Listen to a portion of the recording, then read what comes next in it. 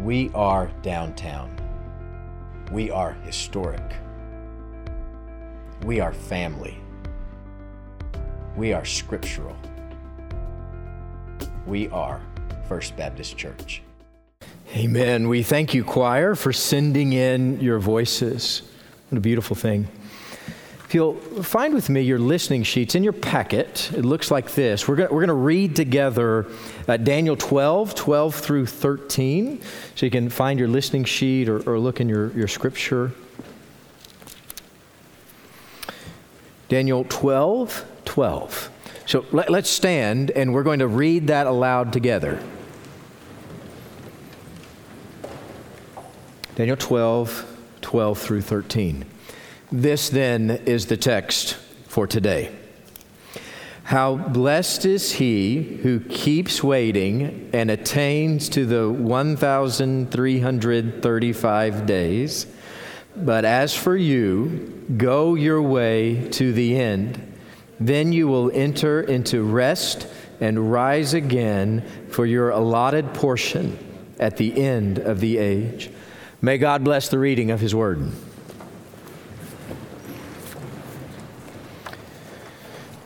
The book of Daniel ends with good news. Finally, some good news. That's what we need. We need some good news. For all of the terrible kings and failed kingdoms we have read about, we need some good news. And here it is in chapter 12. For the worst of the persecutions the people of God endured, here is the good news. For the desecration of the temple, here is the good news. For generations after Daniel, here is the good news. For those until Christ, for those after, here is the good news. Now, chapter 12 begins, like much of the rest of Daniel, with bad news, and we need to deal with that first. We've heard it all before in Daniel.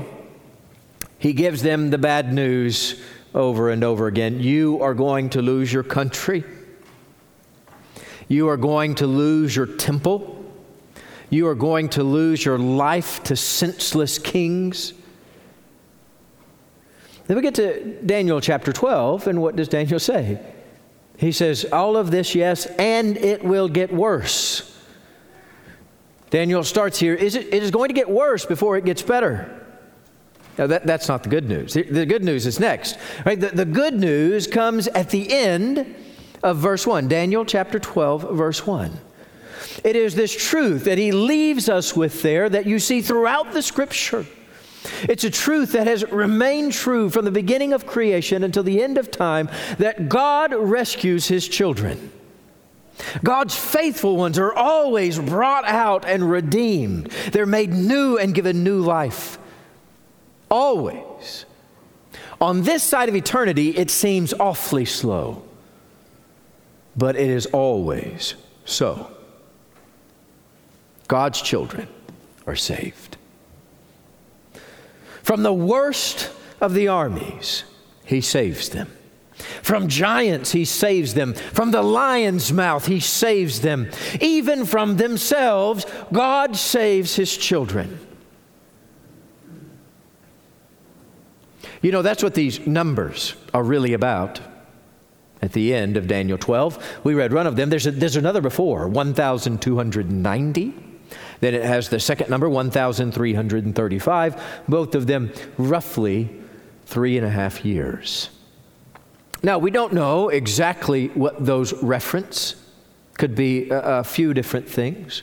One of the things that has already happened is from the time of the desecration of the temple by Antiochus Epiphanes. We remember Antiochus raised up a statue of Zeus in the temple itself as he took Jerusalem, and then went and slaughtered a pig on the altar of the Lord, desecrating it. And it remained so occupied and desecrated for about 3.5 years until after the battle, after Antiochus had been killed. Israel comes back in and reconsecrates the temple about 3.5 years later. But maybe it's something else. Only God knows for certain. The point, though, is that God brings an end That there is a time that God has set, that God knows for certain, and God brings an end to this. God brings an end to the pain. God brings an end to the violence. God brings an end to the suffering. And it is God alone who brings it to an end. Sometimes we get caught up in ourselves and think that we can bring about an end of this, that we can end a virus or we can end the violence by the strength of our own hands or by the wit of our own minds. But that is not so. The only way that we are rescued, the only way these things are brought to an end are by the wisdom and ways and work of our God above. He is the one alone who deserves the glory for these things because He is the one who is at work in them. You see, there's no amount of work or good deeds that you can do to bring this about. The end of the suffering, the end of the violence, the end of the pain is at the work and timing of God. In fact, in Daniel chapter 12 here, he's admonished twice to go his own way. First in verse 9, then in verse 13, Daniel, go your own way. Keep pressing on to the end. You see, Daniel's being reminded here that there's a way forward in faith. Though the end is not yet, the power of God is with you to press on until the end. Keep the faith. Fix your eyes upon God and you will be saved. Keep pressing forward. You see, there are all kinds of things that disrupt our relationship with God.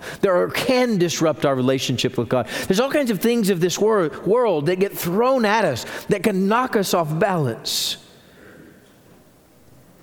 But God is reminding Daniel here, keep pressing forward and keep your faith. You've maintained it for 70 years. They've been in captivity 70 years. You've maintained your faith and your prayer life for 70 years.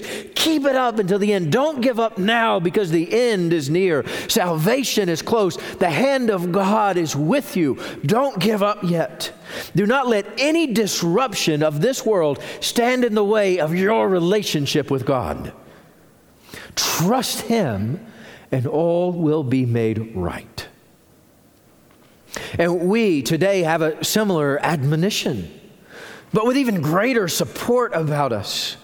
You'll remember that at the end of Jesus' life, before His ascension, we go look at John 14 or others. Jesus says, I'm not going to leave you alone. I have to go, but I'm going to be with you. I'm not going to leave you as orphans. And as I go away, I'm going to send my Holy Spirit. And the Holy Spirit that searches us and reveals truth to us is with us. The Spirit will teach us and cause us to remember the ways of the Christ. The Spirit of God will come upon the church, will come upon us, will come upon you, and give you the strength to endure, to fight until the end. The Spirit will give you the words to say when you face the persecution that's in front of you. Here in Daniel, in 2 verses 9 and 13, he said, keep the faith. Go your way. Keep your prayer life. Know that you have to keep it a little bit further. But the end is near. The Holy Spirit was the only way the apostles endured. We think back to the early church after the ascension of the Christ. The church wasn't flourishing because the apostles had some kind of great intellect, or because the apostles or Paul himself had some kind of great strength about him. They kept on, and the church flourished because God sent His Spirit upon His people. And that is what the Christ has promised unto us. The Spirit is with you. And that's what we celebrate today in Pentecost Sunday, the coming of the Spirit on the church, on God's people, that gives us the strength to endure. But Jesus didn't die so that we could have a little bit of help on this earth. He didn't go away just to send a Spirit to us. Jesus had much greater things in store for His people. For us. That there's a day coming. This is what we read earlier in Revelation 21. There's a day coming when there's no more death or mourning or crying or pain. None of it. Because Jesus is doing away with it. And when Jesus ascended to the heaven, He said, I'm going to prepare a place for you. I'm doing a work for you in this time apart. I'm sending so that we can prepare a place that will be rid of viruses and senseless violence. A place of perfect life. It's a place that Daniel would know. You see it in the last verse of Daniel. It's a place Daniel would know. It's a place that we'll likely know. But it may not be as certain as some of us think. Because the difficult reality is there's new life found in Jesus Christ. But it's not just universally applied to everyone. It's available universally to everyone, but not applied to everyone. I want you to read the next verse. So we read earlier, Revelation 21. Look with me. Revelation 21. We read 1 through 7 already in the service. Look now at verse 8. And read, I'll read verse 8 for us. Revelation 21:8. But, so Jesus tells us all of that. There is a new heaven and a new earth and life anew. And then verse 8, but, so don't miss that. But for the cowardly, for the unbelieving, for the abominable, for the murderers, for the immoral, for the sorcerers and the idolaters, for every liar, their part will be in the lake that burns with fire and brimstone, which is the second death.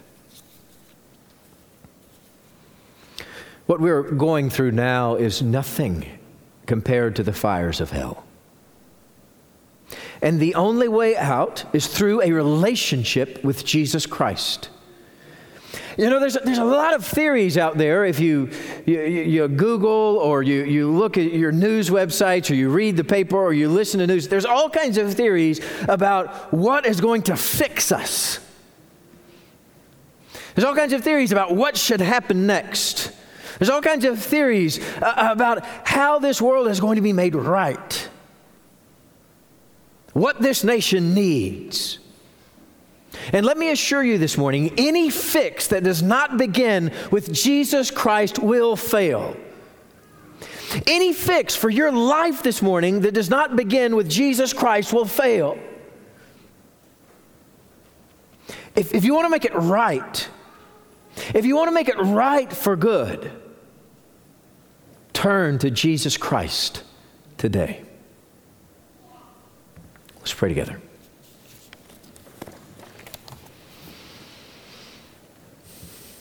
Lord, this day is yours.